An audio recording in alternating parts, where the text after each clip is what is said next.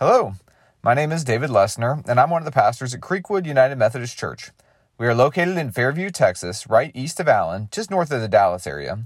The sermon you're about to hear was recorded at one of our worship services, which we'd love to invite you to check out live at 8:30 a.m. for traditional or 11 a.m. for contemporary on Sunday mornings on our Facebook page or the recorded version on YouTube. We'd love for you to check out our social media pages at Creekwood UMC or our website, creekwoodumc.org, for more information about what is happening and how you can grow with us in our mission to share God's love. If you feel inspired, there's also a way to give at the top of the website. Thanks for listening to this sermon, and we hope it inspires you in your journey with I am certain that you have potentially noticed today for the first time or at some point in your time at Creekwood that behind me is quite a large cross. I think it's over 1,000 pounds, perhaps. I haven't had the chance to lift it up myself, but it is certainly placed in a position of prominence where when you come in, no matter what else is on the stage, it is really hard to miss that there is this giant cross just prominently displayed in front of you. And as you drive in from Stacy, the tree's covered a little bit more, but there's a giant cross glimmering in white paint behind me over there. As you drive in off Country Club, there's another 20-foot tall giant cross that gets everybody's attention as they drive past on Country Club. And not only that, but today I've already noticed amongst people who have walked in, around your neck, you might have a cross that's hanging around your neck, and billions of people today around the world and every day will have this cross symbol around their neck or hanging from their car mirrors or plastered on the back of their car, maybe tattooed on their shoulder. Somewhere you will see in all of society there is this the depiction of the cross. There's no more clear symbol to suggest that you believe in and are a follower of Jesus of Nazareth or Jesus Christ, which is historically an odd thing. Because if you were to ask the people of Jesus' day why you were carrying crosses around, all they would imagine is this brutal form of torture and execution that the Romans had devised. It was perhaps their cruelest invention. And it was also prominent because if you were an insurrectionist, or if you were a thief, or if you were a murderer, or if you were found guilty of capital offenses, they would hang you from a cross. The crucifixion is not the only crucifixion. It was quite a popular thing to do, and they would hang you from a cross. They would actually usually not nail you. They would strap you with ropes to a cross, and you would suffocate as you were on this cross. And it wasn't in some backyard garden or hidden away. It was crosses that were put along highways on major trade routes so that all of the Roman subjects would walk by and they would see the consequences of what it means to break the Roman order. The consequences of what it meant to upset the Pax Romana, the peace of Rome that was brought forth by might and power. And yet somehow, in this moment that we now call the crucifixion or Good Friday, somehow or another, this instrument of torture and persecution has flipped over to where billions of people have these crosses prominently displayed as a symbol of hope and promise and peace. And that's what we're going to explore over these 5 weeks and culminating in Easter is not what would Jesus do, because that's kind of a methodology of determining future behavior, but what did Jesus do? What is it about the cross? What is it about Jesus that was so transformational in that moment that brings us to sacrifice our time, our lives, our resources, our finances, giving, serving, all of those things because we are willing to take up our cross and follow Him? And now, no surprise, there's a lot of disagreement about what actually happens on the cross and in resurrection. It is Christianity across the world. There are 8 billion people. There are about 2.5 billion Christians in the world. We all have a few different ideas throughout history as to what happens on this. And part of the confusion that's going to happen, perhaps in your mind, if you're here all 5 weeks, is that we're going to lay out these different theories of a word called atonement, which comes from a Latin word that means unify. So what happens on the cross and through resurrection is that we are unified with God, reconciled with each other, unified with each other. What's going to happen is as you hear all of these different theories of what Jesus did on the cross, you might get a little confused because they're going to be different theories, and yet all of them are biblical. And all of them are going to make sense. And then also all of them are going to have problems as well. And what it really will hopefully go to show is that it's just another conversation, another example of how God and God's activity is so large and so kind of beyond our own wisdom that there's a certain amount of mystery that goes into it. There's a certain amount of understanding. But the one thing I know we can all agree on is that we're here because we believe that Jesus saves, that Jesus saves us. But the question usually is, from whom, from what, to what? So that's what we'll be exploring through these different theories, is what is Jesus saving us from, and then how does that affect how we go about in our daily lives after that? And so today we're going to talk about the most popular atonement theory of what Jesus did on the cross. It's called substitutionary atonement theory, and it is generally found in more of your Southern churches or more evangelical conservative churches, Assemblies of God, Pentecostal, Southern Baptist. But every single person in here, when I start talking about this, will have been impacted by substitutionary atonement on some level because it is littered throughout the Bible, and we'll see what the blessings and curses of this theory are. And so let me read you our scripture passage about that mentions this. It's from Galatians chapter 3, verse 13 through 14. And this is Paul writing to this church saying, Christ redeemed us from the curse of the law by becoming a curse for us. For it is written, cursed is everyone who hangs on a tree, in order that in Christ Jesus the blessing of Abraham might come to the Gentiles, so that we might receive the promise of the Spirit through faith. Now this is the word of God for the people of God. Let us say, thanks be to God. So look, I need to pause and ask you a question to kind of get a baseline and maybe a metaphor for the whole thing is, if I show you a picture of this room, Dana, if you could put the picture of the room up, how many of you are super stressed out by the picture on the left? Raise your hand. A few people. Not everybody, though, right? There's a few people that are on the right side saying, like, you know, or the few people on the left side who are just saying that's totally fine. So on a scale, like, right, this is probably a middle schooler's room or maybe a teenager's room, perhaps. Maybe it's just a single guy who has no accountability whatsoever. So let me, on a sliding scale of Monica Geller, I sanitize my countertop 7 times a day just because there might be something, to I'm an artist, laissez-faire, whatever happens will happen, right? So if you're the Monica Geller, raise your hands. Okay, so you've got to have everything completely in order. Everything's got to be in line to make you joyful. Raise your hand if you're on the other side and is like, you know what, I can live in this room over here.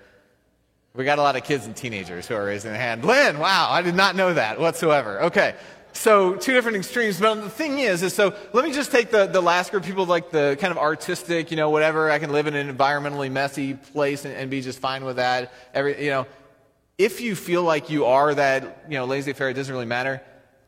Do you have piles?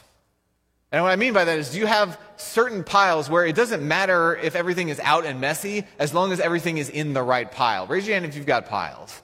Yeah, everybody who's that. So it's messy, but it's orderly messy, right? It's messy, but as long as it's my mess. I know where everything is. And that may look like chaos, but I tell you what, that's what my daughter's room looks like, and she can find anything you want her to find whenever she needs it. Now, if you are on the more orderly side of the Monica Geller insaneness of cleanliness, right? If you are on that side, do you have a secret closet or otherwise that is allowed to be messy as long as no one can see it? Raise your hand. Thank you for confessing, right? Everything looks organized, but you've got your own system of mess, right? We're all in need of grace. We're all in need of mess. And this is the understanding. So when I was growing up, elementary school, we had a really large house over on River Oaks, and where you walked in from the garage, the front door, kind of entered into the kitchen and the family room. And there was my own system of cleanliness suggested that there was a lazy boy recliner and there was a couch. And there was this small kind of like 3-foot section, 3 foot by 1 foot section. And I was so desperate after a long day of hard 3rd grade education that I just needed the Lazy Boy and Cheetos and TV as soon as possible. So I would run to Lazy Boy, I'd plop down, I'd take off the Air Jordans, and I'd put them down right in this little space. And guess how many times I cleaned those up before I went to bed? Without being told, at least. You know, absolutely 0. So they're there. So then Tuesday comes around, I've got kids on, I come home, sit down in the Lazy Boy, take the kids off, put them on top of the Air Jordans, and everybody be right beside. And in my mind, when you enter in, you can't see those. But on Wednesday, I'm wearing a different pair of shoes. So I'm putting that, and eventually by Friday, and I don't know why I had so many pairs of shoes, but eventually by Friday, those shoes are downstairs, so they're inconvenient to put on. So I just put on my next pair of shoes, go on, and eventually I formed kind of the great pyramid of David Lesner's shoes in between the Lazy Boy and the couch. And it drove my mom nuts. I mean, just absolutely nuts. And in my way of thinking, you can't see them, it's fine. But in my mom's way of thinking, that's not where the shoes go. Now, who is in charge of where things should go when you are a third grader versus your mother? Mom. Hopefully, if everything's falling in the right order. So, when I didn't put my shoes away and I formed the mount of David's shoes, there were consequences to that. I usually had to do more chores to make up for the things that I hadn't done in that moment. I also, when I'd come home and I was in such a hurry for my just lackadaisical lifestyle, that my backpack would go right in this triangle. Kitchen, family room, garage door. And for whatever reason, I thought my bag needed to be at the crossroads of all of those, right smack in the middle. And so my dad would come home and he would come in, and if he wasn't paying attention, he could trip over that incredibly easy. If anybody was coming from the kitchen, they would round about the bar and they would hit my bag. So my dad, in frustration, would take the bag and throw it over against the wall. And I was so mad that he would do this. Because how am I going to know where my bag is if it's not right in the center of everything? And we found we had some differences of opinion on orderliness. But again, guess who wins in that argument? The third grader or my dad? My dad, right? There was breaking of the covenant, there was breaking of the order of where things should go, and there were consequences as to when you break that law. So, Dana, put the scripture passages up. When you look at the orderliness of the world, when Paul is writing to the Galatians, he is encouraging them to live by faith, to understand grace. He's encouraging them to break away from evaluating themselves based upon the law, based upon the order. But the understanding is still that God has a perfect order of things, that God really loves order, God really loves boundaries, God is perfection. And so in order to be associated with God or at one with God, atoned with God, that we also have to live into perfection. So he talks about this curse is everyone who hangs, that cursed by the law. So Christ became the curse by hanging on a tree. And he quotes Deuteronomy 21 because the assumption is that anybody who is being punished has sinned for that punishment. That there is a cause and effect, a reaction and a reaction. And so anyone who is being punished by death has the wages of sin, as he talks to the Romans about, are death.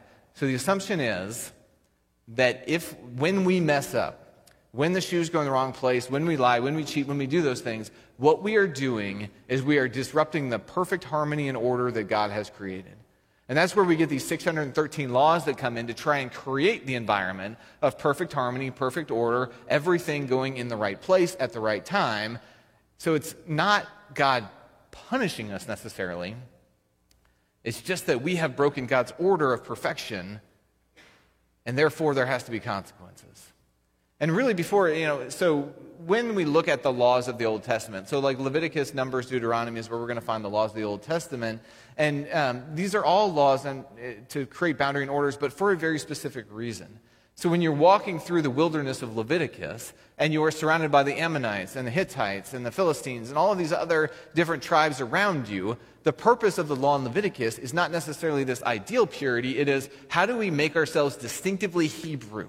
How do we make ourselves distinctively God's chosen people in opposition sometimes to what's going on around us? So when we look at like Leviticus 19:38, I believe it is you shall not make any markings of the dead on your body or have any tattoos. This has been used for years to say that mistake you made on your lower back at spring break is sinful and God doesn't like you anymore. Or the flower that you made, or the cross you have on your shoulder, for example, right? That you should not make these images on your body. What it's really looking at is, I'm wandering through the wilderness, and there are tribes and there are people that in their religious ceremonies, worshiping their gods or their ancestors, are making marks on their bodies to honor and worship these other gods. And so that's a no-no. It's a boundary that we're setting, and if you go outside of that boundary and start worshiping other gods, well, that disrupts the perfection of who God's people are supposed to be.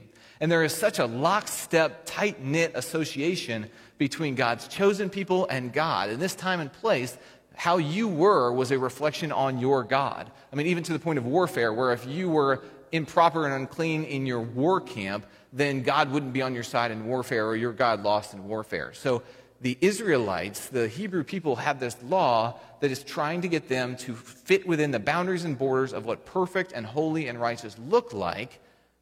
And if you cannot live up to that, Well, that's why all the consequences are you have to go out of the camp. You have to go out of the house. You have to be outside of this. If you are unclean, you have to be outside of the temple. You're not allowed to enter in the temple. If you've got a broken leg, you can't enter into the temple because you have a blemish. And God has no blemishes or can be associated with no blemishes. If you have a skin disease, God can't be associated with leprosy or skin diseases because God is perfect.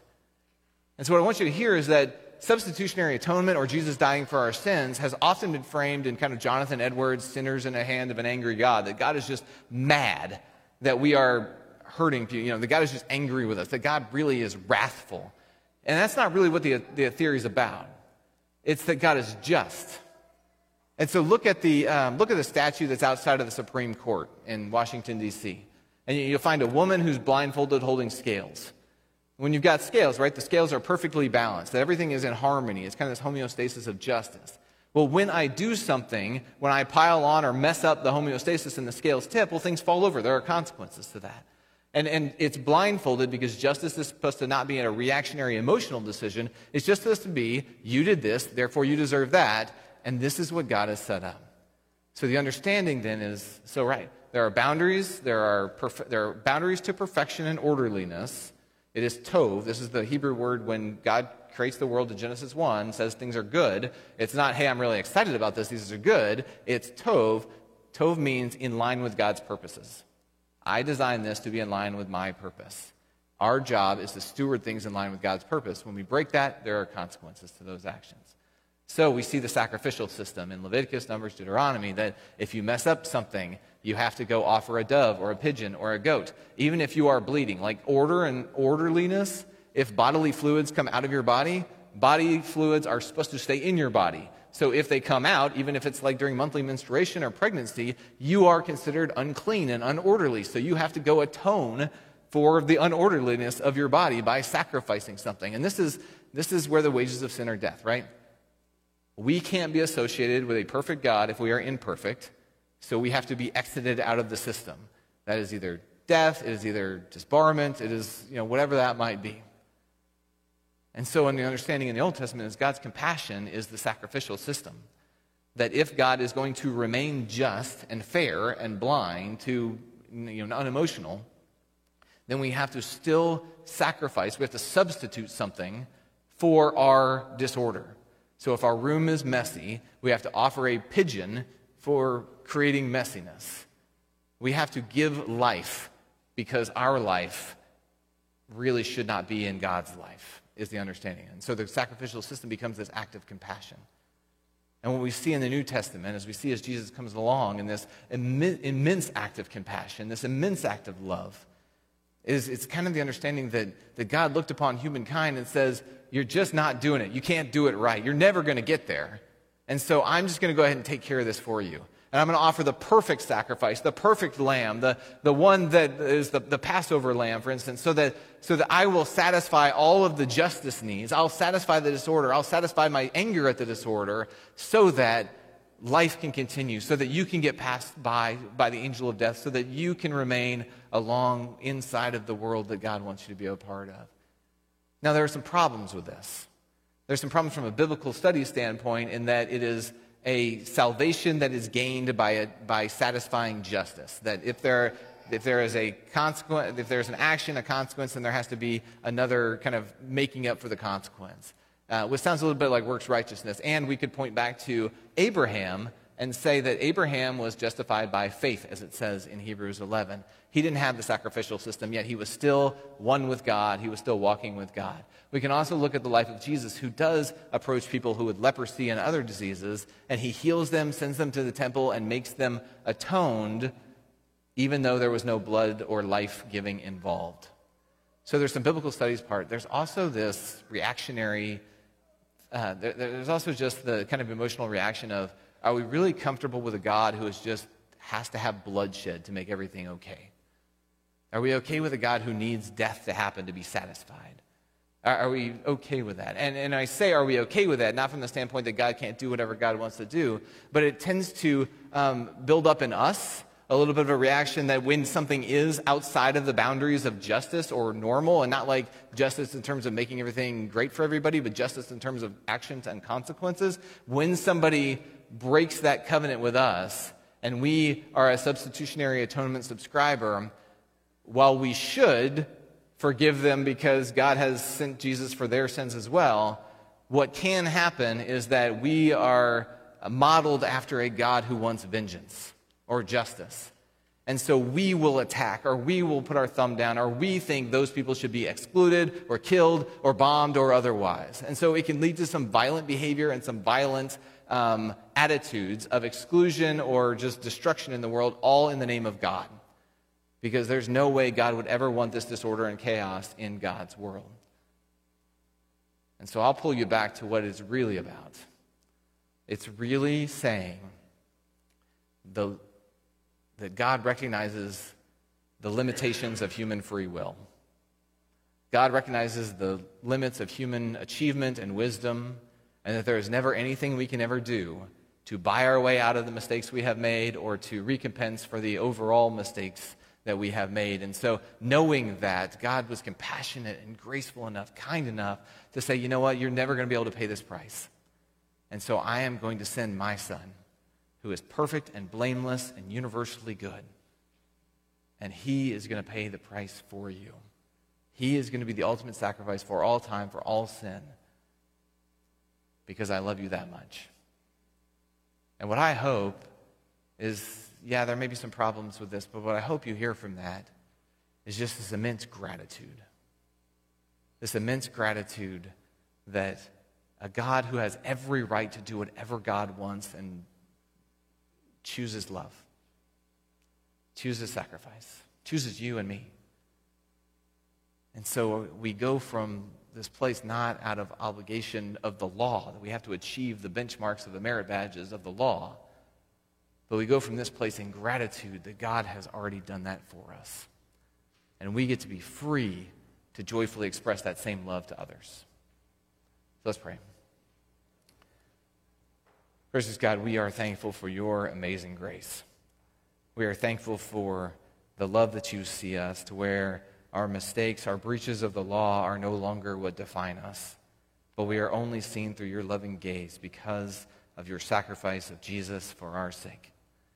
And so may we, Lord, not leave here with a sense of obligation, but may we do cartwheels of thankfulness.